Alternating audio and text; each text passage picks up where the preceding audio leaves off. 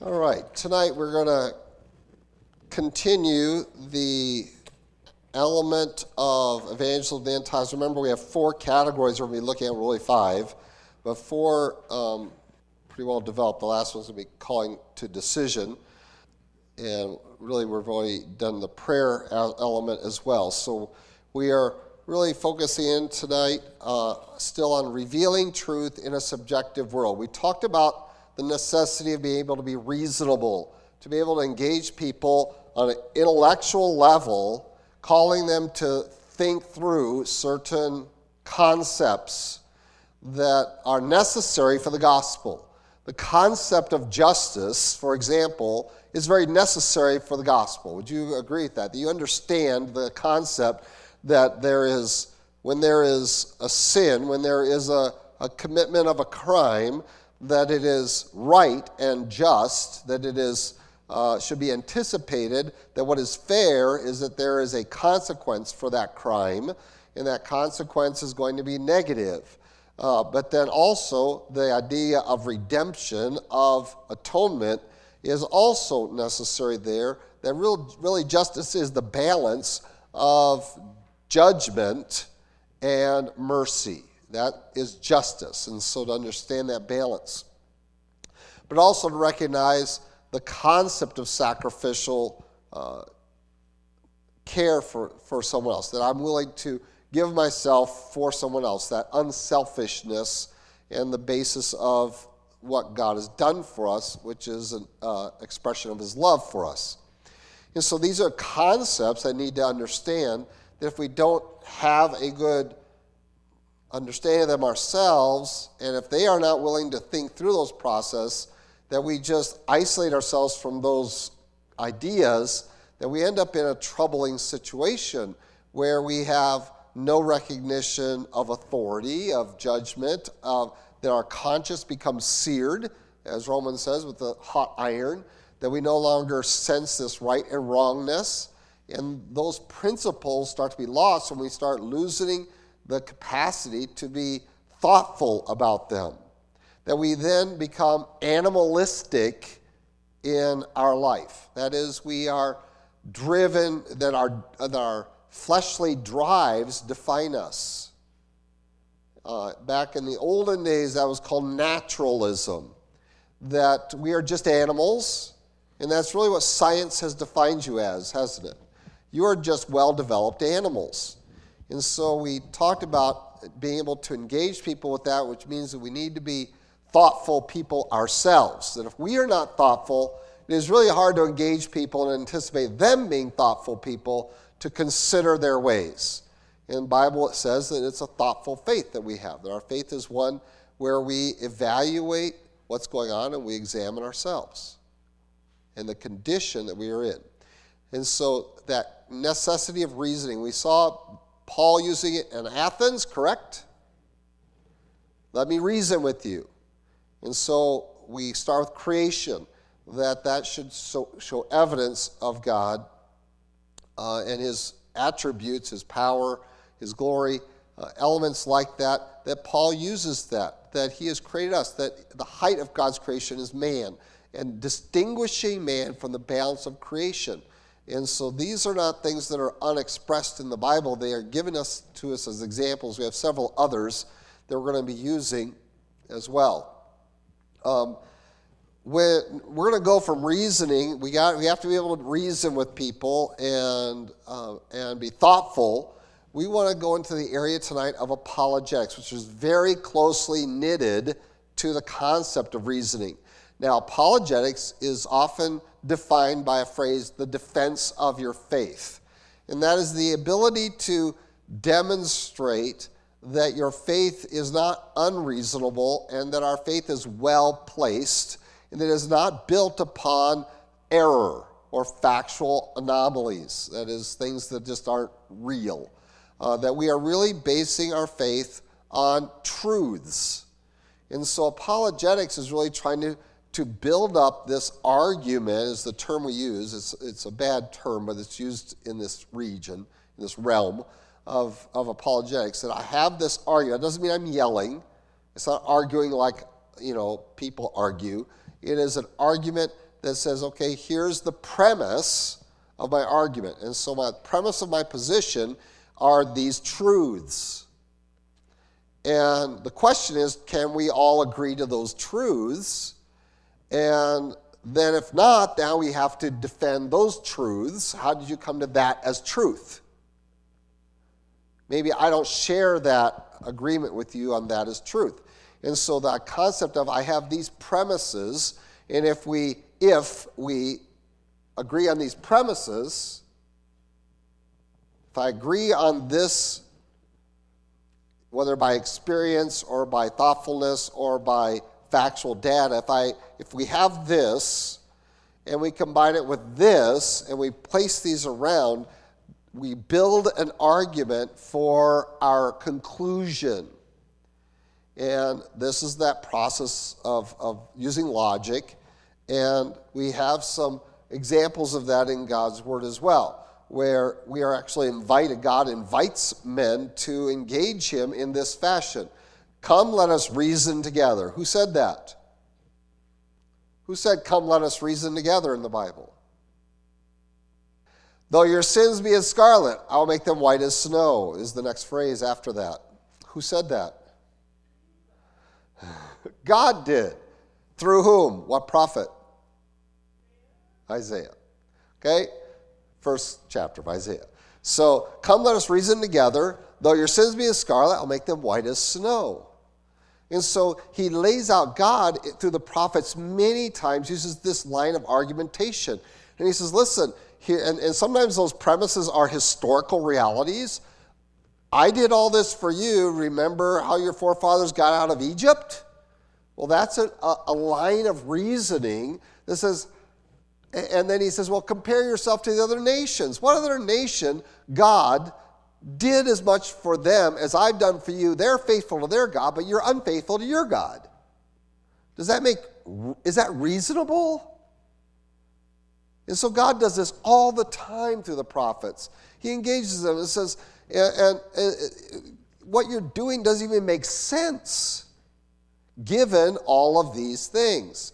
And God is using a line of reasoning with people to try to convince them, number one, rethink your value system and what you're choosing, and number two, the foolishness of who and what you are, and number three, where you could and should be.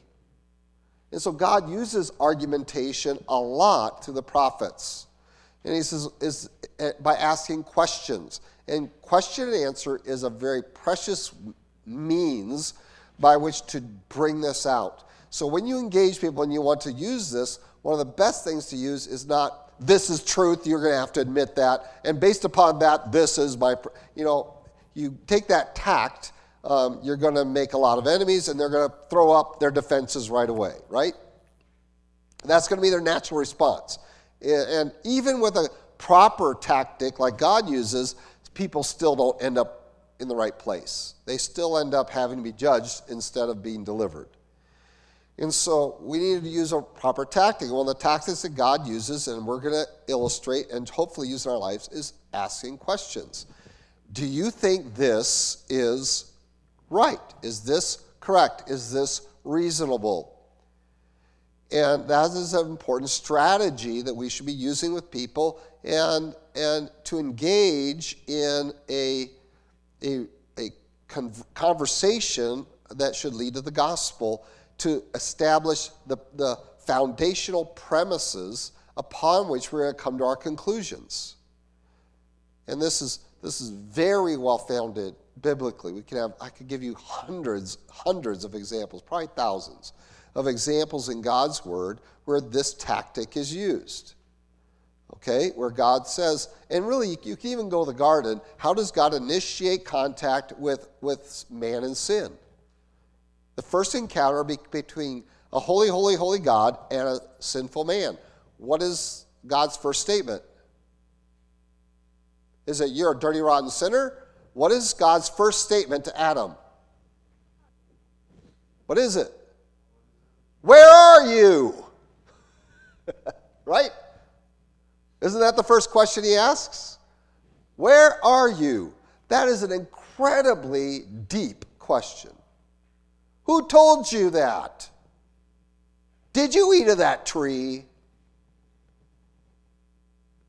The entire initiation from God in confronting Adam about his sinfulness were all questions, weren't they? Every one of them.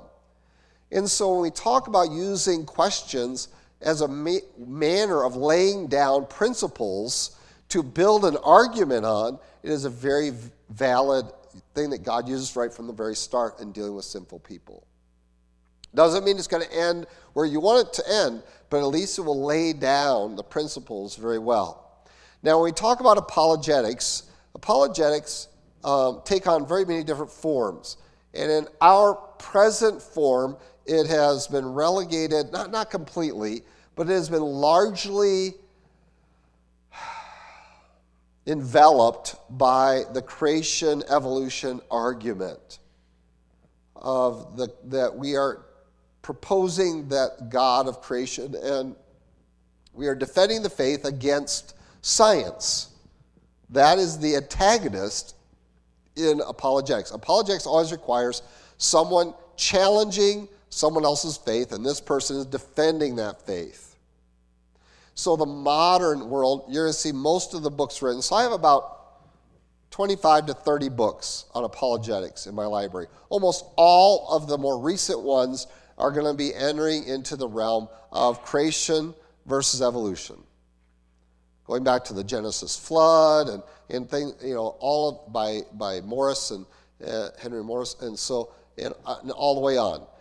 It is institutionally the face of that would be like Answers in Genesis, organizations like that I talked about last week, and so that's been largely the work of apologetics in this day, but it hasn't always been that way.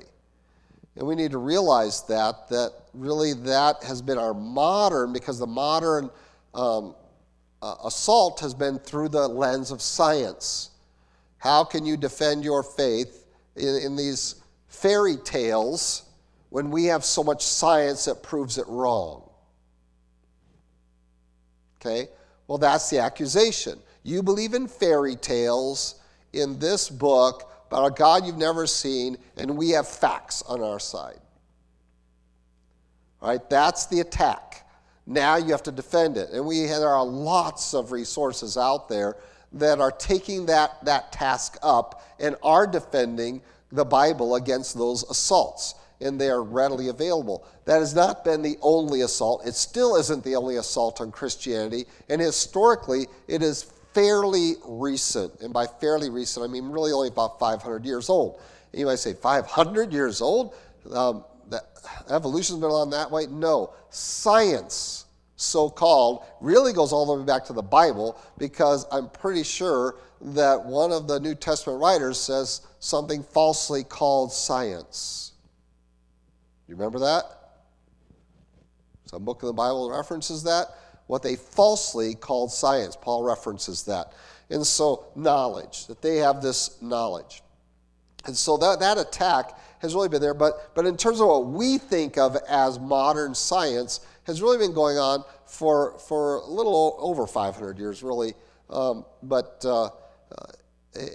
we don't recognize it because it's been very gradual and very subtle. But if you go back to the men around the Reformation period, beginning of the Reformation, one of the assaults upon the Bible that they saw and recognized and addressed and defended the Bible against was science, in the form of one guy's name that many of them wouldn't even use because they didn't want anyone to be exposed to his heresy.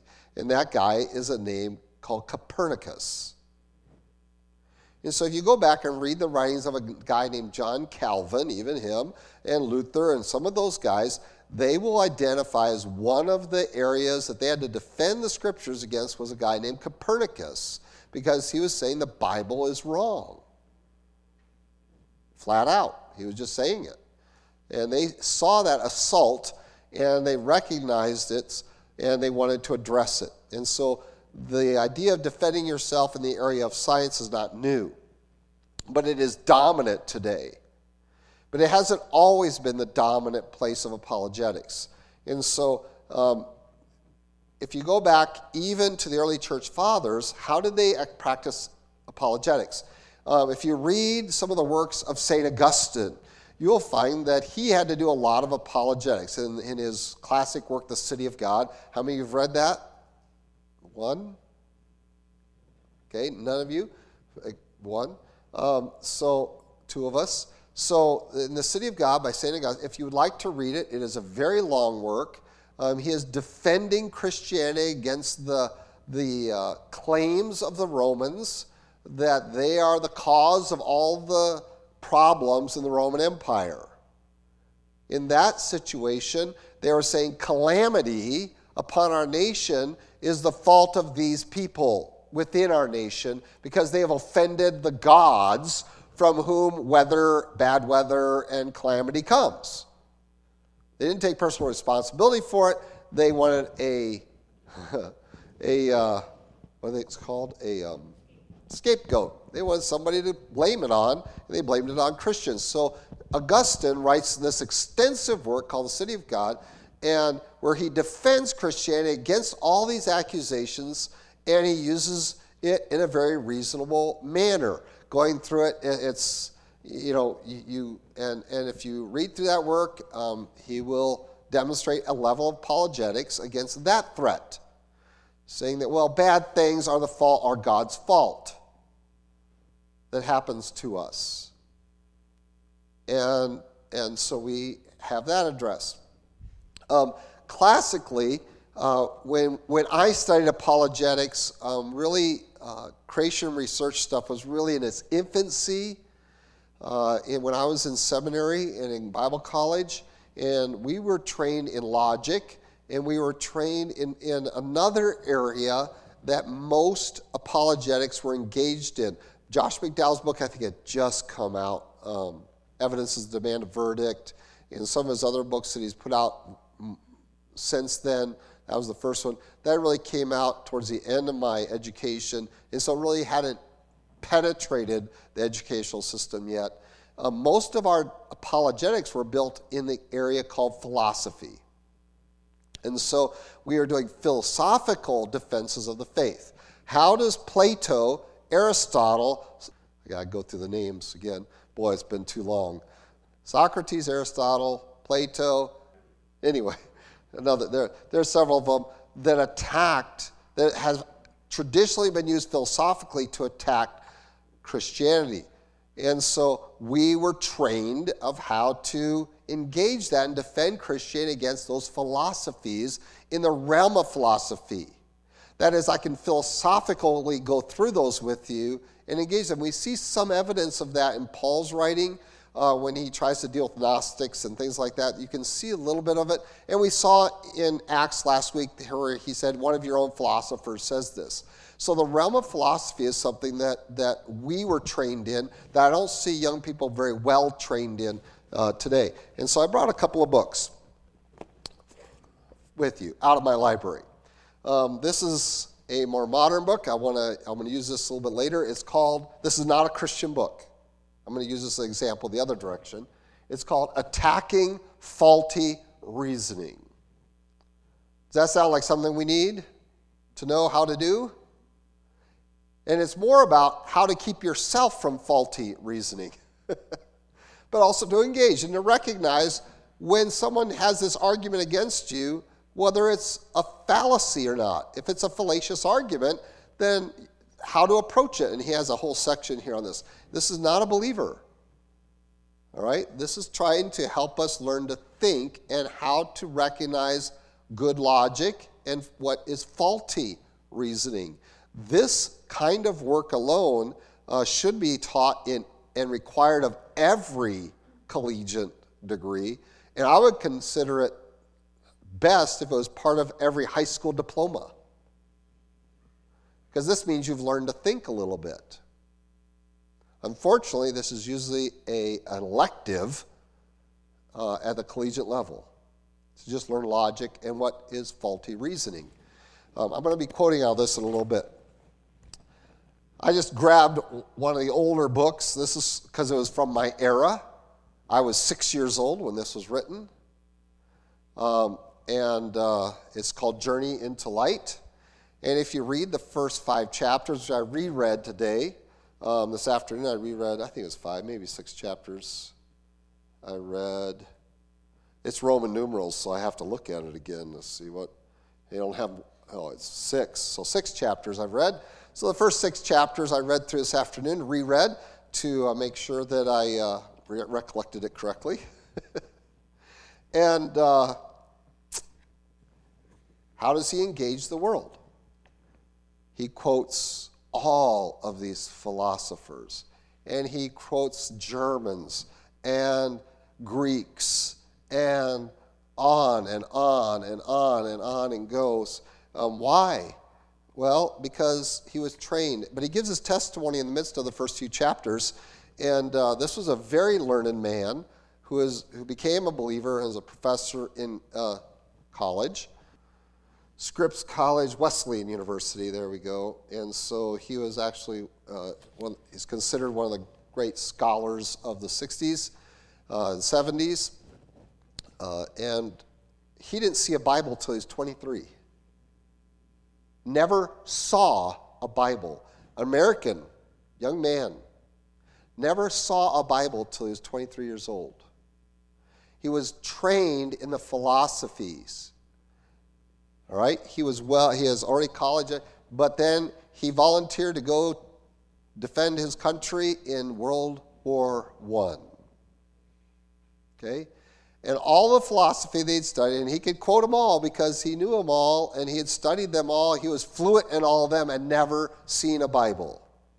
He goes into war, World War I. He shares that testimony that all of that philosophy meant nothing when the person beside you is shot and bleeds to death in front of you. It gave me no meaning. It gave me no help. It gave me no light. It gave me nothing. And he had studied them all and had never even considered Christianity. This is before World War I in this country, in the educational realm. How old is our problem in education? It's old, isn't it? This generation is gone. Higher education in this country abandoned it long ago. We talk about 1962 when we removed prayer from the schools, but that was one of the last bastions. That was kind of the last little act that finished it. That wasn't the beginning of it. That was the end of this process of turning our higher education, including high school education, away from God and towards secularism. He calls it naturalism, towards humanism, towards all these other isms. So that here he is, this guy, all right, when was World War I? Okay, so he was a product of the turn of the century, of the 20th century, probably born in the late 1800s. And so in the 1900s, he was 23 and never saw a Bible in this country, went through an entire educational system, was never confronted with Christianity as a viable truth. Think about that. And he found no meaning. He found this nihilism, this nothingness. And he shares his testimony that it didn't help him in the trenches of World War I when he saw death and then he was shot. But he was rescued and he woke up in a medic place and God's had more for him. He goes back home and the woman that he had married that was there in France came upon a hidden church, and the Huguenots, if you don't know who the Huguenots were, out of the Reformation, but they were hunted so much that their churches are mostly hidden because of their history of being hunted people. And so his wife stumbled into there. She was Scottish and Irish, I think, and asked for a Bible. Because she was raised in a Christian home, that was not her experience, but he forbade anything religious in their relationship. She brought home a Bible and he started reading it. Because everything else was dissatisfying. This testimony is a testimony of modern people like Josh McDowell, that I've already referenced, who went out to try to prove the premise that everything in the Bible is false, that it is a fairy tale. This man didn't come from that direction. He came from it as an agnostic. Basically, none of that is worth even bothering my time with. And he began reading, and he just flipped the Bible open, he says. And the first passage he came to was Matthew chapter 5. What is Matthew chapter 5? The beginning of the Sermon on the Mount. Of all the places to begin in the Bible, he begins there, and he read long into the night that night, he says, and he got through the Gospel of John. Yes, that means he read all of Matthew, Mark, Luke, and John. He read all four Gospels that night. And his conclusion was, this is the truth.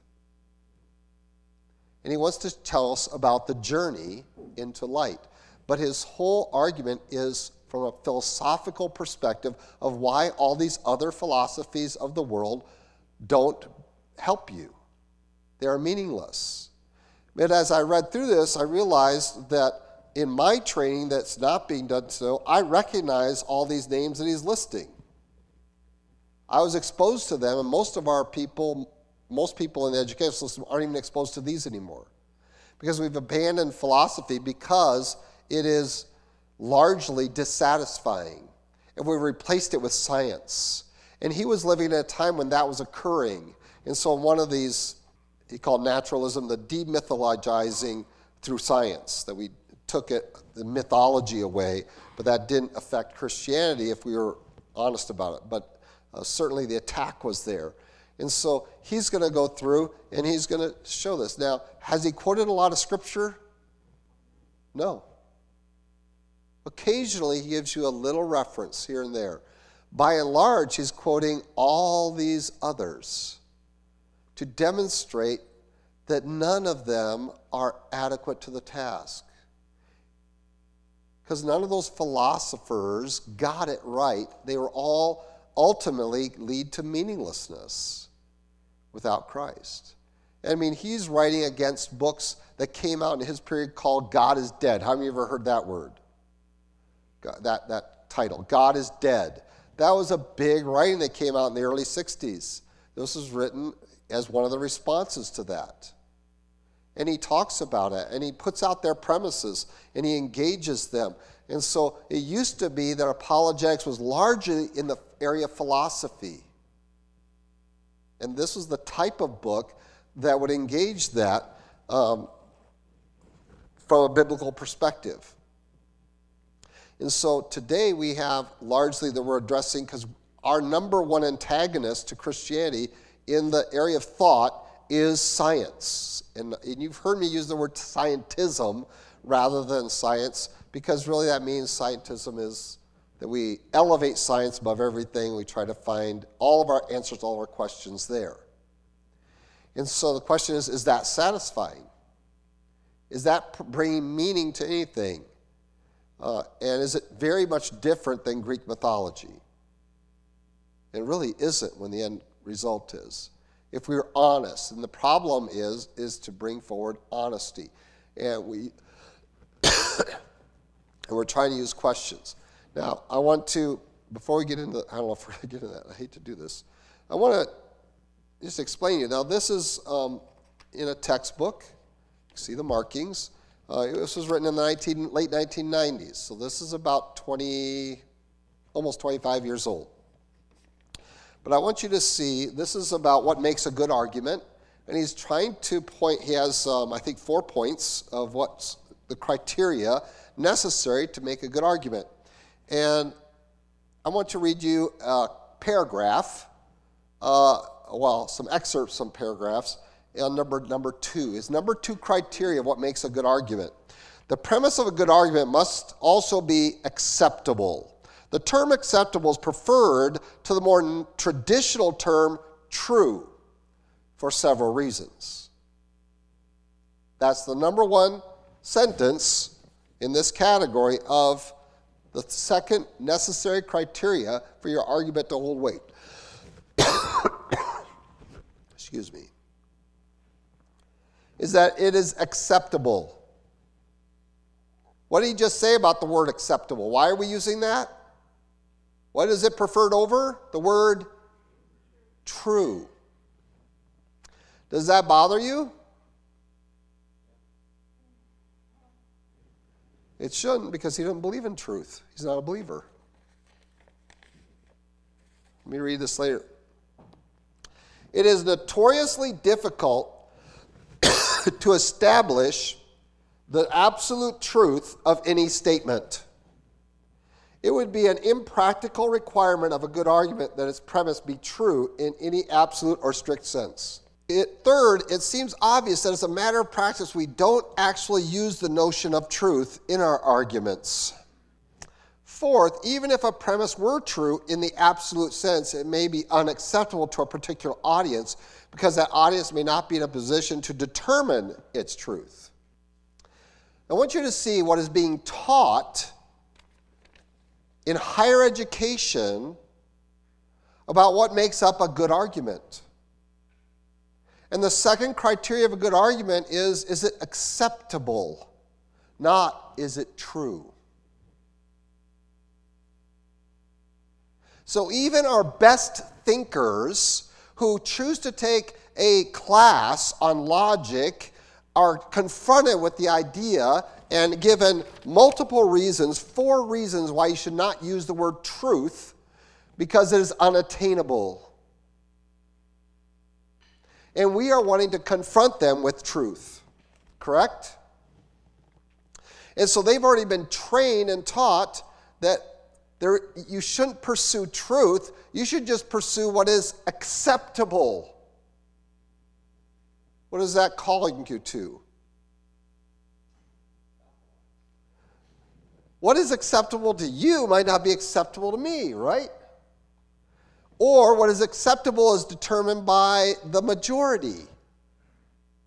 Now we have relativism. This is a manner of saying, well, your premise should be true, but we're not going to use the word true, so it should just be acceptable. And this is one of the 4 criteria he listed of what makes a good argument. And we come on the scene, and we have something that we are saying is true. It is the truth. And so the question is, can we address these arguments? And his statement is, how can you determine that something is true? This is a man that is training other people how to think. And his statement is that we can't really determine what is true.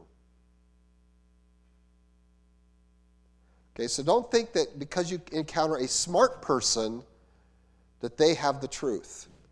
This man, the first book, had a degree in philosophy, was well read, and didn't know the truth, but knew that everything he had studied really meant nothing when he was confronted with death in his presence of his comrade right beside him. The fact is that we are defending the truth against those who have no concept of truth. And these are the smart people. They don't know how to identify truth and how to stand for truth, so they just say, well, is this acceptable? Can we agree on this? Right? Now, I'm going to actually invite you to start there with people. Can we agree? Rather than saying, well, the truth is, but rather to ask the questions. Can we agree?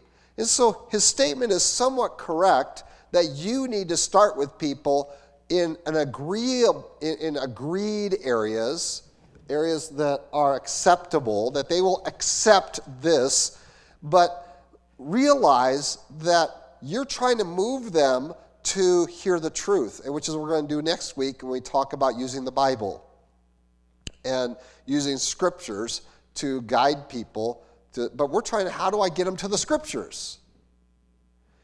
Well, he's right to a degree, even in his error, that he can't know what truth is. You can't prove what something is true. His own argument is fallacious to defend him abandoning the word true. Okay? He's a hypocrite. He's guilty of his own fallacy. And so he wants to say, let's not use the word true anymore because you can't know what's absolutely true and you can't prove something is absolutely true. So you can only prove what is acceptable. And so what do we accept? And so we have to begin there with people because that's what they've been trained to begin with. Well, what is acceptable? Can we agree on this? Do you agree that there is there's wrong, there is right? Can you agree that there are consequences to actions?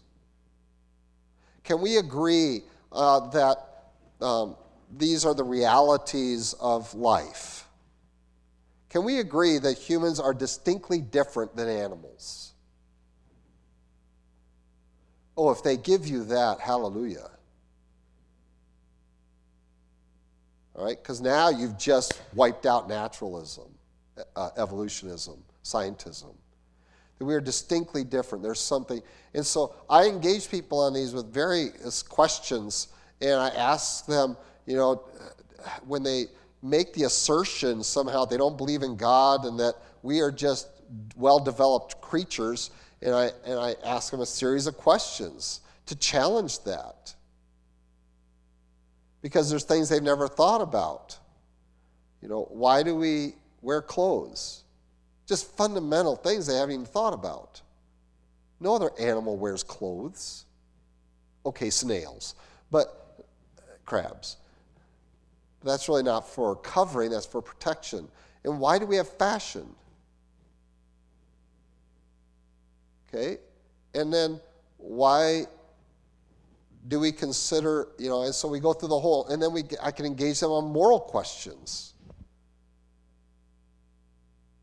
Because we're just animals, and the only reason for any kind of physical engagement is procreation.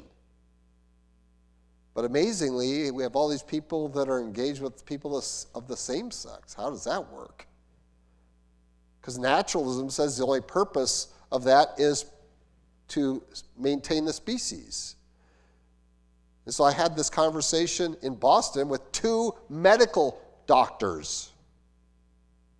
2 medical doctors visiting our country from another country. We're in an Airbnb. We're sharing the Airbnb. So we sat down and had a little conversation. And they were trying to defend homosexuality. And I'm like, don't you believe in evolution? Yeah, we believe in evolution. I said, well, then it doesn't work. Because that's terminal. That's terminal to the species. You can't procreate that way. What are you going to do? It's termination. It's not evolution. You're not evolving because it's terminal to the species. If all of us decided we're attracted to people of the same gender as us, that's terminal to the species. That's counter-evolutionary.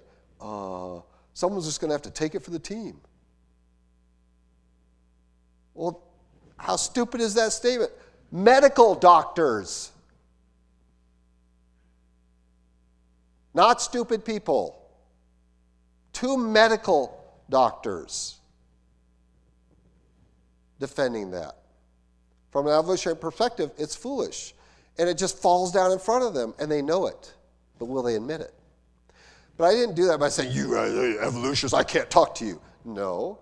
I just started by asking them a series of questions that led them to the point to realize that that position, that moral position, is inconsistent with their philosophy of the world, that they don't match up and they have no meaning. And now that puts it upon them to realize they should have cognitive dissonance over it. They should not be okay with that because it's irrational. You think my faith is irrational? Let me show you how irrational your faith is. You think that somehow homosexuality is an advancement of the human species when it is terminal to the human species. Figure that one out. Medical doctors, okay, from Scotland. They're both from Scotland. That's frightening. They haven't thought that far through it, and they were devastated. And I've shared with you before the example of the student from New Mexico Tech that I shared an airplane.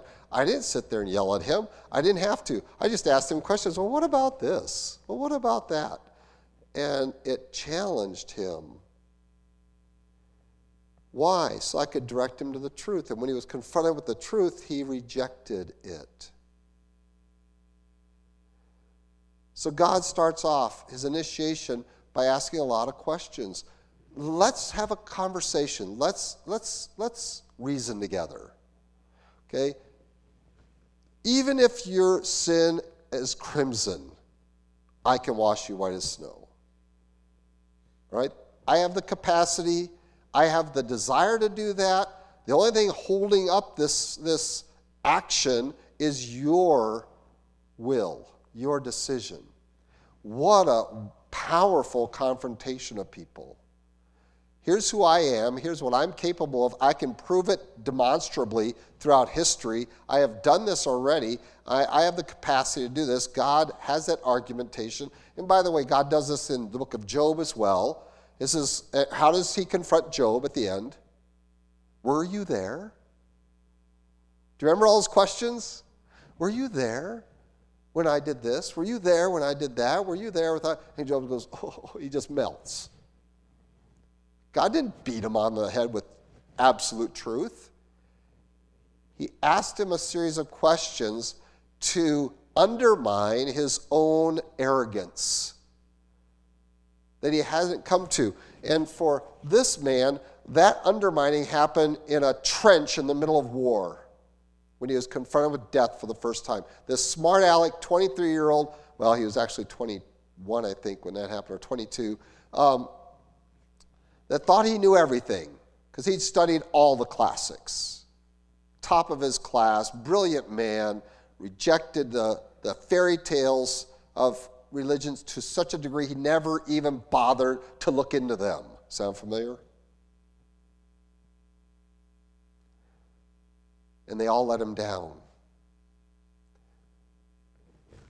And we need to recognize that all these other philosophies will let everyone down. There is only one true God.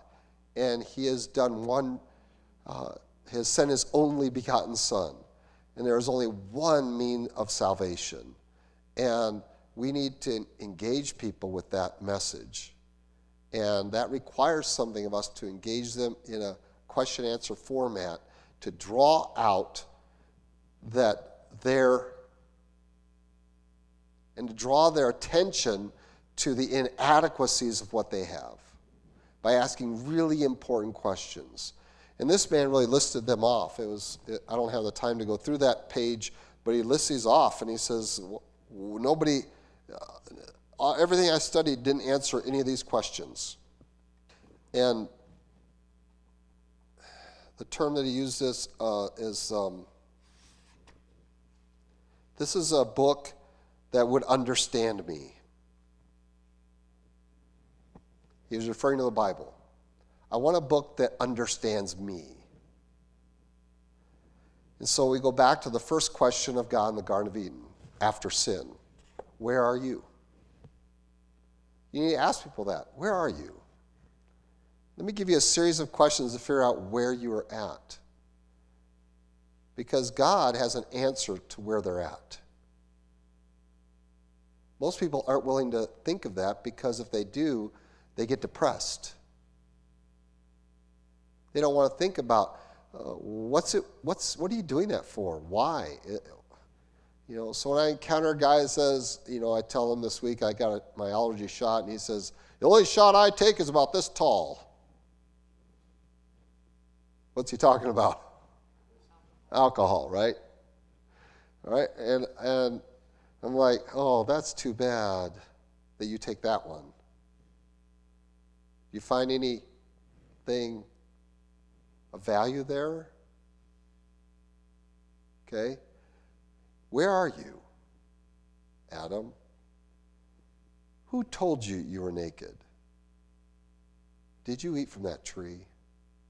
What a challenging way to confront a sinner with his sin and to draw him in to acknowledge the truth, even though there's no evidence that Adam ever became a believer. A guy who walked with God in the garden never confessed his sin. Think about that a little bit.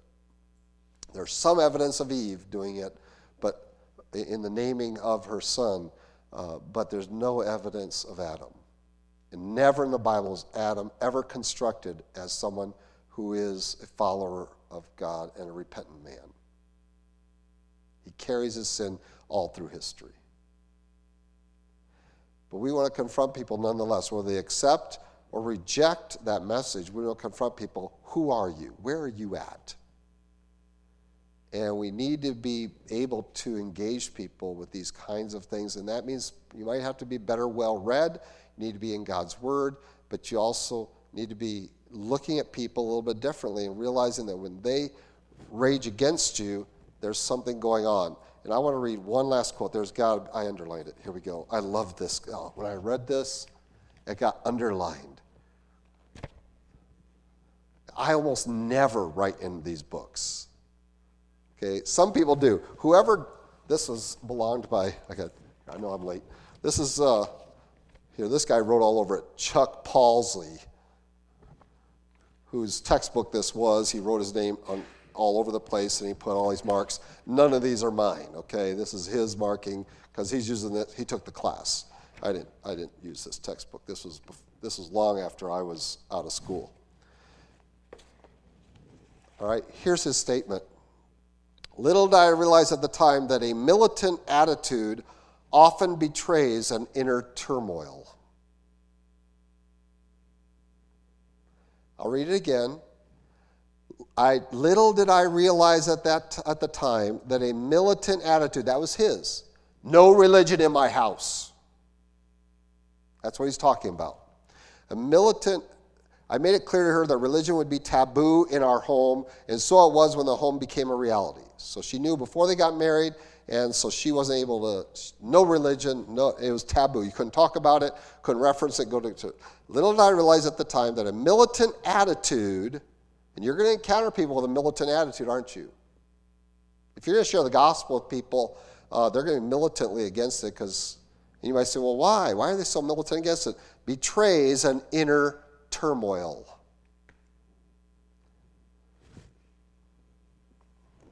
They don't know the answer. They don't know the truth. And because they don't think it's accessible, they want to just militantly stay where they are, defend who they are, to show that outward facade that they are okay, when inside they are just torn up. This guy was torn up inside because none of these philosophers, and he talks about writing down quotes from them in his special book that he thought would answer all of his problems, because he would have all the philosophers' best statements that touched him deeply, that he would put them all categorized in one book for himself, and it was dissatisfying. And he abandoned the whole project. He had inner turmoil. All the while, to his own wife, he was militantly saying, no religion in my house. And all it took, and by the way, she never did introduce Christianity until he was devastated. And then she had to go to a pastor to find a Bible because she didn't have one. She didn't bring it into the marriage. And she walked into the home afraid, and he took it out of her hand and says, maybe this one says something. And he became a believer that night, early the next morning. really important. The more militant people are, don't give up on them. They're probably in more turmoil and maybe even more thoughtful about the process than you might think. Engage them with that question, where are you at? What do you know? Who told you that? Why? Have you eaten of that tree? Let's pray. Lord, we thank you for your love for us. We thank you for your word. And Lord, and we see the place where people are at, that even the smartest among them can't acknowledge that there is truth, and yet you are the truth. And Lord, we pray that we might understand them and approach them with a loving approach that will draw them to just think about their need and about the emptiness of what the world has to offer, that never is it satisfying, no matter the depths that they plunge into all these isms, that none of them can replace you and what you can do in men's lives. Lord, we thank you for men that have gone through this and women that have written of it and are seeking to help others to move toward you. And Lord, may we be counted of that number that are willing to engage people with this kind of patience and see that beneath their anger, beneath their bitterness, beneath their nasty responses, there is turmoil in their heart. And that we might be patient, that at that right time, that we might introduce your word. And we praise this in Christ Jesus' name. Amen.